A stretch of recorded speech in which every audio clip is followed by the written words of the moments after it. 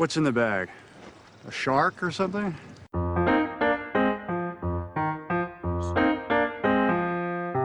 Put the bunny back in the box.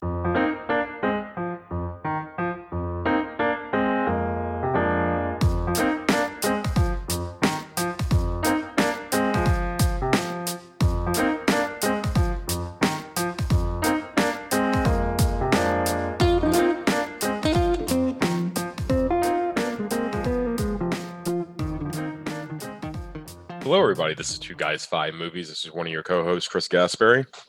This is Frank Pelican.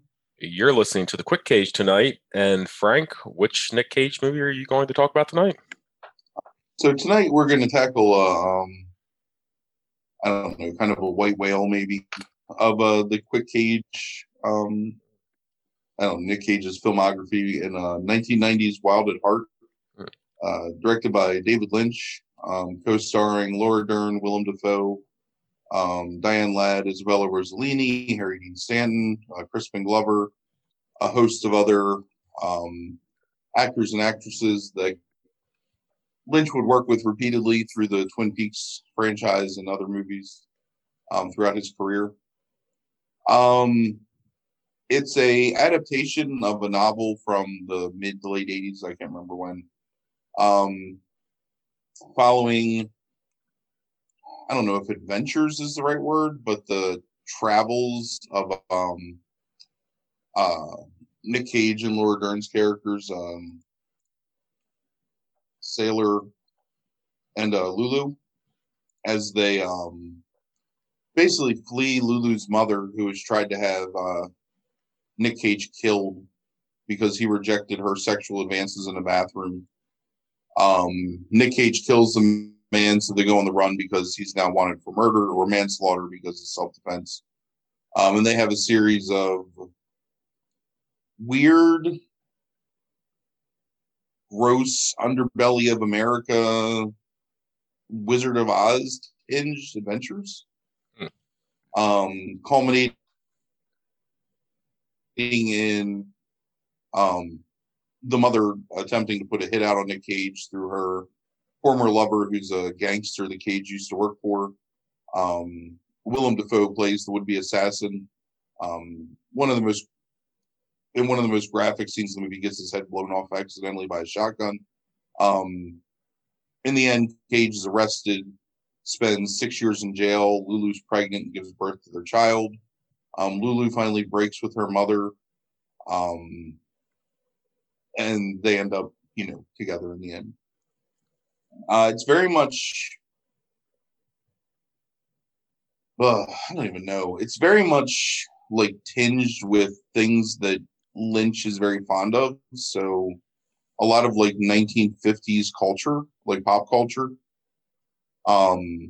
mixed with what you can tell would become like his calling card over the course of the next, 30 years. Which is subtle surrealism in terms of scenes that have like a semblance of reality but are still off center enough where you feel uncomfortable watching them. In terms of interactions with denizens of a trailer park, things that they encounter on the roadside. I mean, you can see a lot of elements of Twin Peaks #1, because at this point, when he filmed this movie, I believe he had just filmed the pilot for Twin Peaks. So you can see a lot of stuff that he pulled into the Twin Peaks mythology, as well as things like Lost Highway, Mulholland Drive. Like, there's a lot of imagery and technique that feel like they were birthed in his making this movie. Because even though Blue Velvet has like that psychosexual element to it, and also kind of like a sense of the unseen or whatever you want to call it. Like you used to use the word numinous, I guess, to describe like the holy aspect of that. So whatever the opposite of that is, like the unknowable demonic, like undercurrent. Wild at Heart is much more surreal, I think, than Blue Velvet. Yeah. I hated this movie for the majority of my life. Mhm.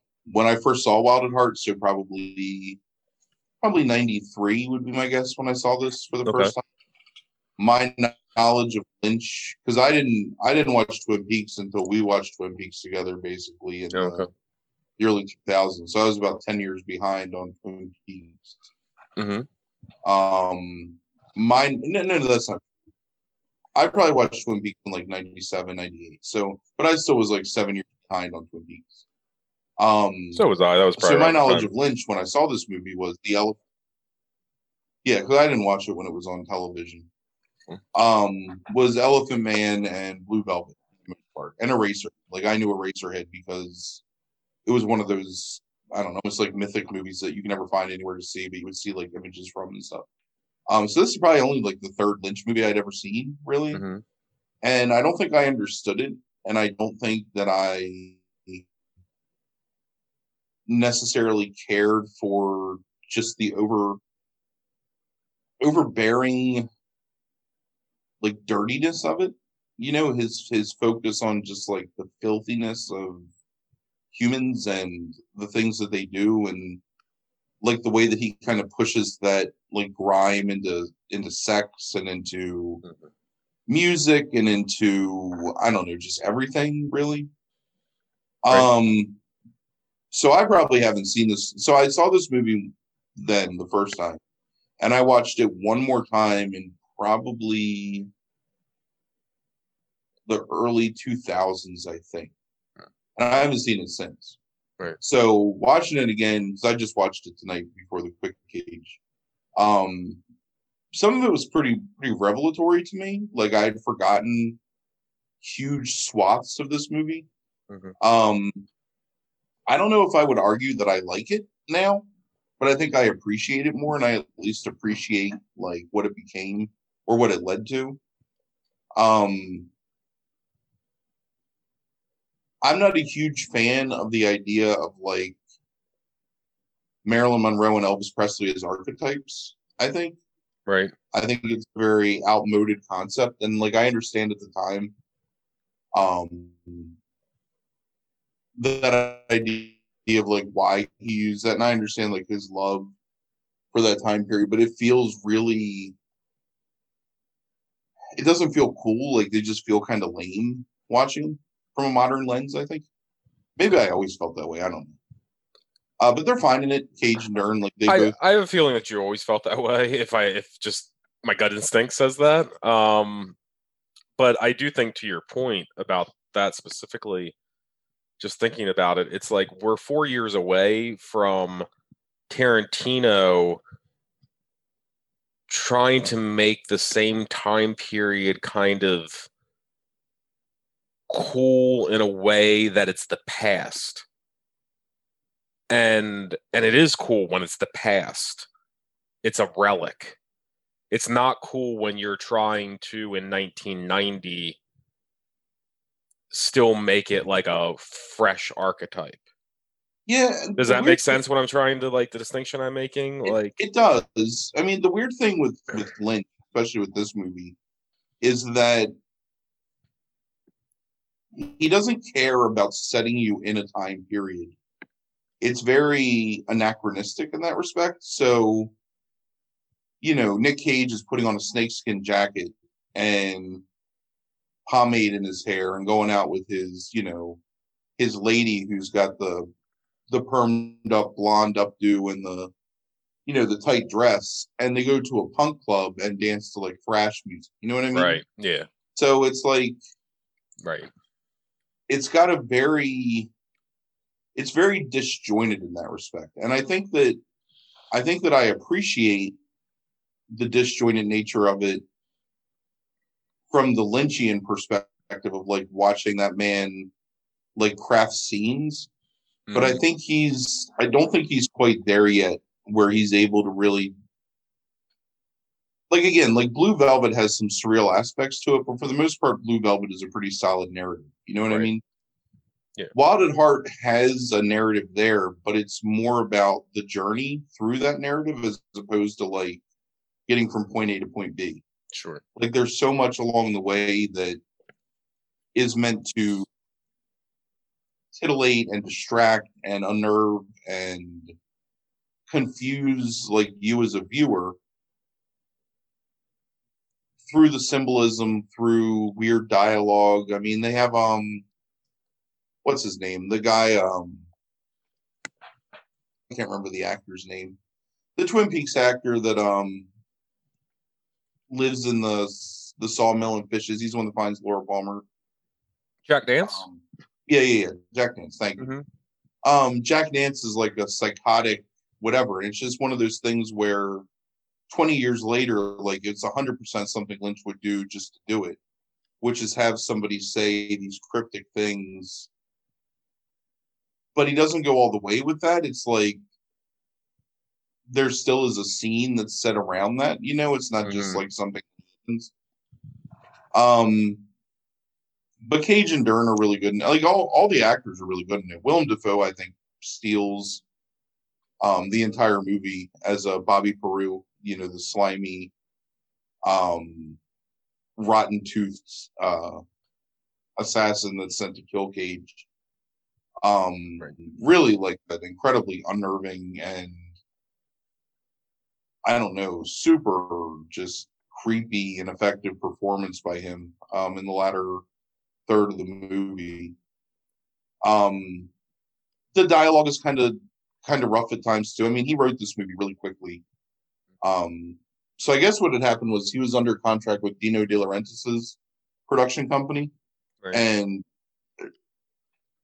De Laurentiis had contracted him to film 2 movies, and then he went bankrupt, De Laurentiis. So Lynch was kind of just like floating in nowhere, and it made the pilot for Twin Peaks, and then was looking for another project, and a project fell through somewhere else, I can't remember, but then read this book with the idea that he was going to produce it and fell in love with the book, and so crafted a screenplay really quick, and then basically like got the principal actors together and just started like filming it. So That's interesting. Okay. Yeah, I didn't know any of that. I didn't either. Again, like this is one of those movies where, you know, you ask me about my favorite Lynch movies, this will never come up except to be like, Wild at Heart is not on this list. Yeah. So I had seen Blue Velvet in the early 90s, I guess. I think actually Wesley showed me that movie. And I really loved it a lot. And Wesley, do you know how Wesley found out about Blue Velvet? I'm pretty sure this is how he found out about Anthrax had a song that used Frank's like lines from Frank in Blue Velvet. Oh, the daddy wants to fuck and all that stuff. Yeah, all that kind of, yeah, I can hear your radio, you stupid shit. Like, you know, right. And that's how he found out about it. So I think it was like 92 or 93, Wesley. So I watched that, and then from the podcast, Mike Bledsoe like showed me, I think from Chuck, he watched it the first time with Chuck, showed me Twin Peaks. It was Zeke, actually. That was Zeke. Okay. Well, no, you know what? It was both of them, but it probably was. So then Bledsoe, because, you know, like showed me Wild at Heart, like we watched it one night. So that was actually, I had seen Lost Highway by that point because that was before this. So that was like 99 that I saw Wild at Heart. I've watched every single David Lynch movie at least 2 times after I initially saw it, if not more, except for this one. I watched it in 1999. I never watched it ever again. So to your point, I kind of feel the same way. Like I didn't hate it. I didn't dislike it even. I thought there was some really cool stuff in it, but it doesn't engage me enough for me to ever want to sit down really and watch it again. But the fact that you took more away from it actually makes me kind of almost want to. I think that so obviously both on the podcast and, you know, just in our personal lives, like we have talked a pretty considerable amount about David Lynch over the past 3 or 4 years. Yeah. And have watched a lot of his movies again, you know, went through The Return and huge amounts of discussion constantly over the course of the run of that show. Yeah. So I think that with that perspective, I think you will appreciate Wild at Heart more. Okay. And I definitely think you'll appreciate things from Wild at Heart a lot more, because you'll look at it as like you'll be able to feel that the kernels of, like, you know, things that you love from later on in his stuff. Right. Like you'll just see it. And it's funny because, like, you see that man, like, just fall in love with Laura Dern. Like, you can see why he cast her in so much Right. from that point on, because he's just absolutely infatuated with that woman, like, through his camera lens. Yeah. And the way that she turns her head, and the way that she moves, and the way that she makes faces.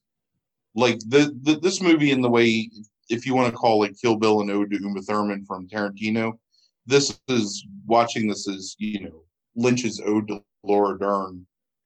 And it does a really good job of giving you that feel of, like, things that happen in the dark that you might not ever think about or experience, like, in broad daylight.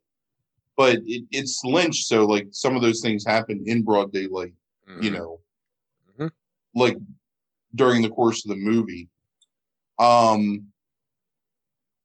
It's definitely not as focused so much as he becomes later on holding shots or building the atmosphere of a place or a thing, to the point where, like, it's almost nonsensical, like, how long he holds the shot sometimes, or Sure. like right on the verge of losing meaning at all, but then, like, he cuts and then it just leaves that impression. Like, this is very much about Nicolas Cage and Laura Dern and their characters, you know, Sailor and Lulu. And rightly so, because, I mean, that's the adaptation that he was doing. But it's really cool to kind of see what would eventually become these things that, like, we love about him as a filmmaker. You know, you can see them, like, sort of really coming into focus and, like, gelling here as a movie. So Yeah, not to go off topic quickly about that, him holding shots. It feels like he kind of does it at times for comedy's sake at different points, but he doesn't do it for that kind of horror aspect, that eeriness. I think until the original, like, season 2 finale of Twin Peaks, when he does the Black Lodge stuff in that episode, yeah, it's almost like he does it there and something clicks in his head, and then suddenly it's every single movie afterwards, except for Straight Story. I also think it's things like filming the fan at the top of the stairs, Right. in slow motion. You know what I mean? Yeah. Like finding this thing that you would see in your own house and not think twice about, and somehow trying to infuse an air of menace to it. Mm-hmm. And here, the menace. Now, this movie is beautifully constructed from a set design perspective, and from, like, a practical effect perspective, because there's a lot of really unsettling things that you see in the movie. But all the menace comes, for the most part, from the principals. You know, it's from the people that are talking, or the people that you're seeing, and not so much the things that are happening around them or the world that exists around them. Like, the world is still a predominantly safe place in Wild at Heart, as opposed to a place of mystery and menace that I think that Lynch starts to see it as, you know, throughout the 90s and into the 2000s and into the present day. So yeah. So it was, if I'm remembering correctly, this is where Wicked Game originates, right? Yes. Yeah. This is, I don't know if Chris Isaak wrote Wicked Game for this movie, but I know that it was, like, premiered in this movie, and Lynch did a video for him. He did the famous video for Wicked Game, right? That very famous, like black and white with Christensen, Helena Christensen. Crawford? Oh, Yeah. Helena Christensen, right? Yeah, yeah. Whoever. That video was played constantly on MTV during that time period. It was constantly. It's a pretty amazing song, and honestly, like the way that it's used in this movie is probably the most perfect use of music against the scene. I mean, how do you quantify that? But it's definitely one of those things like where you're watching it, you're like, this is exactly the song that needs to play at this point in this movie, and it like makes absolute sense. So yeah.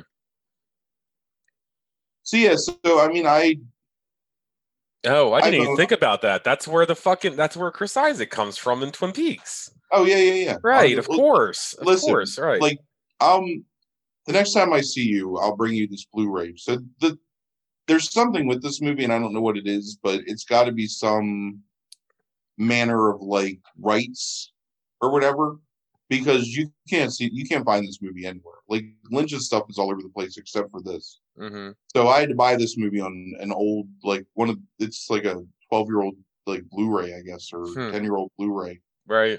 So I'll bring it over to you, and you can just watch it at your leisure. Oh, okay. Whenever you want. Right. But you will be amazed at how many actors you see in this movie that David Lynch will go on to use in other roles, and right. Just the way that he uses them is well, what I'm wondering is because there's so many. I looked at the cast listing, like, because I always pull it up when whatever movie you talk about, and I looked at the cast listing, and there's so many of them. Like, when does he start filming Twin Peaks? So he had already filmed the pilot. He'd already filmed the pilot. So the pilot contained a lot of those actors already. So do you think because of the quickness of the shoot and everything that he just reached out to the people that he had just filmed the pilot with probably and was like, hey, can you come in and do this role? Yeah, like, probably. That's what it seems like. Yeah. With the idea that he really wanted Cage and Dern to be the actors in this movie. Right. Right. The one I think is the funniest though is like he can't. Frances Bay is in this apparently in a small role as the madam. Yeah. Yep. But it's like he cast her. I mean, Frances Bay's as a character actor in sitcoms and all that kind of stuff is like I think pretty well known even by this point. Like for having a very specific look to her and all this other stuff. But then he like uses her later in Twin Peaks, in the end of the first and beginning of the second season and Fire Walk with Me and stuff like that. So that's interesting. But yeah, like David Patrick Kelly, I see is in it. There's so many. Grace Zabriskie. Right, Grace Zabriskie, Jack Nance, of course Cheryl Lee. But what is it? Sherilyn Fenn? It's just so many. Harry Dean Stanton, which he hadn't used yet in Twin Peaks, but he would go on to use. Sherilyn Fenn and Grace Zabriskie are probably in the two most disturbing scenes in the movie, I would say. Mm-hmm. And apparently they had to cut like a decent portion of it out. So Harry Dean Stanton plays Farragut, who is Lulu's mom's boyfriend. Mm-hmm. At the time, he's a private investigator. But she doesn't believe that he's going to find, because she doesn't want Lulu to run away with a sailor. So after he is supposedly on their trail, she goes back to Santos, who's like the criminal drug dealer or whatever, ex-boyfriend of hers. Mm-hmm. So there's a point where Harry Dean Stanton gets knocked out and is tied up and being tortured.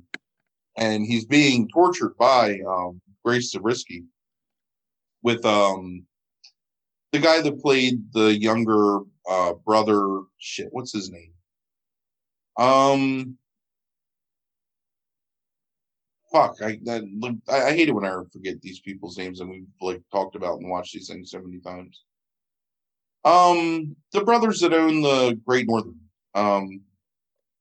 He's the Oh, younger one. the with Horn glasses. brothers. The Yeah, Horns. Right, right. David Patrick Kelly. Yeah.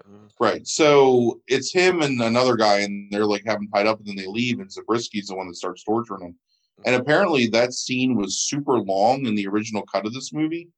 And when he first showed it, like 80 people got up and walked out of the theater. But he was like, "No, I'm not going to cut my movie down." So he showed it again, and 100 people got up and walked out of the theater. And he was like, "Oh, maybe I should take this part out." But a lot of critics hated this movie. Like Ebert was super critical of it and despised it. Owen Lieberman was really critical of it. And again, like the criticism is always, it's too violent, it's too graphic, it's the sex is too uncomfortable. But it's like, if he would have released this movie 10 years later, it would have been heralded as a classic, and it probably would. I mean, isn't that almost like to some degree going to be, and maybe the sign that he is a true artist? Isn't that always going to be the legacy of Lynch, that he might have been 10 years ahead of his time? Yeah, sure. You know, I mean this movie won the Palme d'Or, so it's not like it wasn't appreciated by controversially though, right? Like I remember, like people were booing it. Like I remember reading about that, like when we were doing the Palme d'Or episode, that this was not well received as the winner. And again, like I completely understand why, because when you're watching it, it's just a little bit off from what he would end up perfecting. So it basically is one of those things where you gotta. I think you really have to appreciate David Lynch to appreciate this movie fully. And even then, like again, it's not my favorite Lynch movie, and I don't even put it up there in the top like 5 or so. But you know, I think it's worth watching, and I think that you, having not seen it for a long time, I think you'll enjoy it, and I think you'll take a lot out of it. Yeah. Cool. Huh. I think we spent like close to 30 minutes, maybe, like actually talking about the movie tonight, Frank. Yeah. So give me the scores. It's an 8 out of 10 Cage performance. He's still a little too weird with his method shit sometimes, where it's a little off-putting. But for the most part, you know, I mean, it's shamanic, yeah, but yeah, right. It's a good performance. The movie itself, I think, is also like a 7.5, 8 out of 10. Again, I think when Lynch is like truly on, I don't think there's anyone better at making movies the way he makes movies, you know, that are like completely engrossing and unsettling and funny and whatever all at the same time. And I think this falls short in some ways, just because I don't think he quite has it in him yet to like seal the deal in this movie. And maybe it's because it's not his story, you know. I mean, right. I was thinking that the whole time I was watching. I was like, I wonder if, you know, because apparently it veers pretty wildly from the source material in some aspects, to the point where people were super upset that they would try and get the author of the book to criticize Lynch's adaptation. Yeah. And the author of the book was like, you know, I love it. Like, I think it's amazing. Even though it's different. Right. But, you know, Lynch, I think, is at his best when he's telling a story that's inside himself, as opposed to like telling someone else's story. So. Well, yeah, absolutely. I mean, like with the way that guy works and draws his ideas and his imagery, we talked about this during like the Lynch podcast. Like, you know, I think it's like one of the few times I actually played some audio, like, as you know, is like he talks about like, you know, fishing for ideas, and it's like he just, you know, because being in the transcendental meditation, it's like he just spends a lot of time meditating, and it just like, you know, like lets ideas and images run through his head, and he just talks about how he just kind of picks one out, like, you know, like that's interesting and thinks about it, and you know, I mean, to the average person, it sounds like, you know, this weird old kind of hippie, but like, I really wonder, it's like, the question I wanted to ask you about Lynch, based off of everything you've said here, because I mean, I know this is about Nick Cage, but it's like, this is this is about Lynch at this point. Right. Like, this movie. This idea that like Lynch. So you have somebody like Lynch and you have somebody like Tarantino, since we talked about him a little bit. Tarantino shocks the system with 2 movies in a row and becomes an icon, right? Yes. And I would say is more well known than David Lynch is by probably a casual general audience. Like his movies are probably more watched by, if you poll people, than Lynch's movies are. Yes, I think that the majority of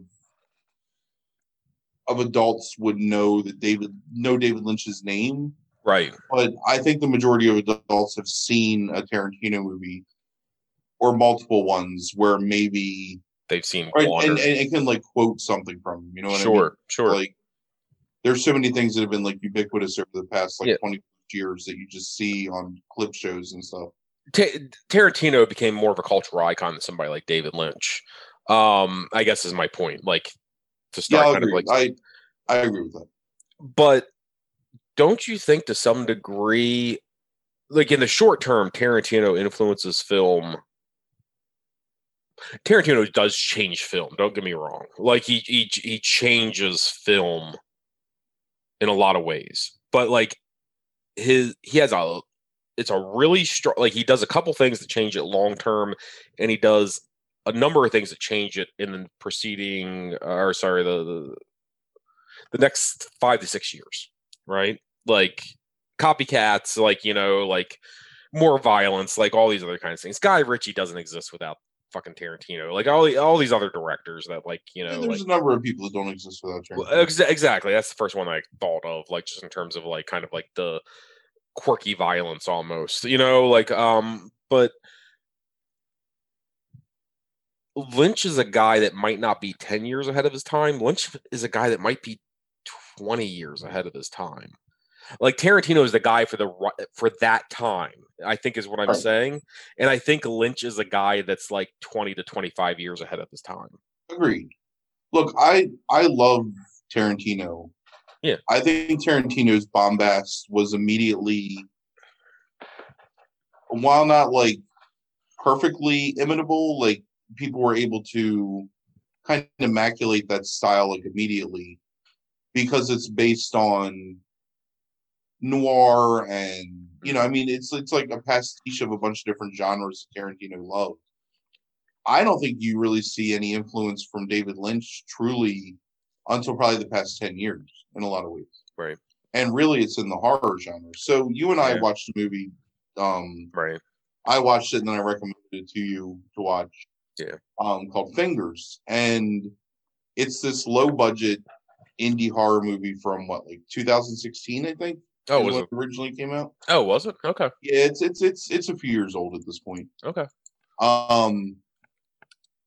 That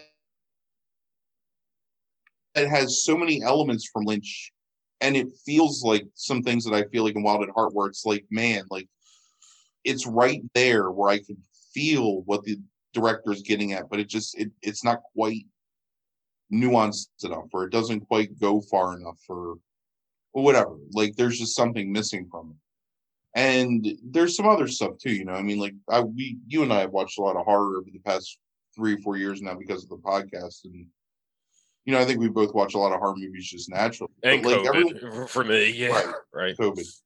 Every once in a while, like you just see something in a movie, like you see something in think of a good example, like Del Toro will do it once in a while, or the guy that did It Follows, or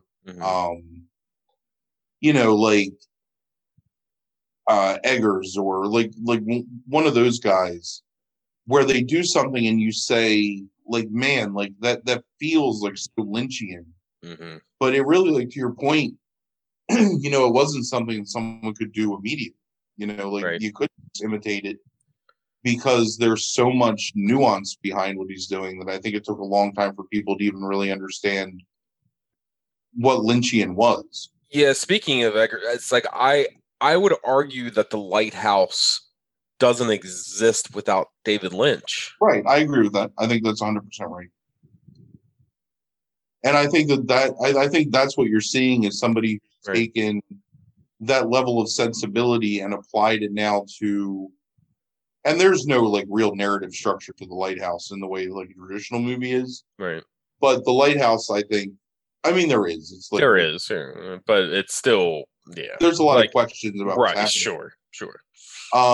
But yeah, like Well, I it's a think study of madness to some degree. So, yes, there's a narrative, there's characters, they have backstories, it seems, whether they're true or not. And it ultimately has a arc, I guess. But it's like, right. But there's like I mean, all I this surrealism and all these other things. Like, I would argue that there's a lot of stuff that Astor does in really like Hereditary, but also a lot in Midsummer yeah, I agree.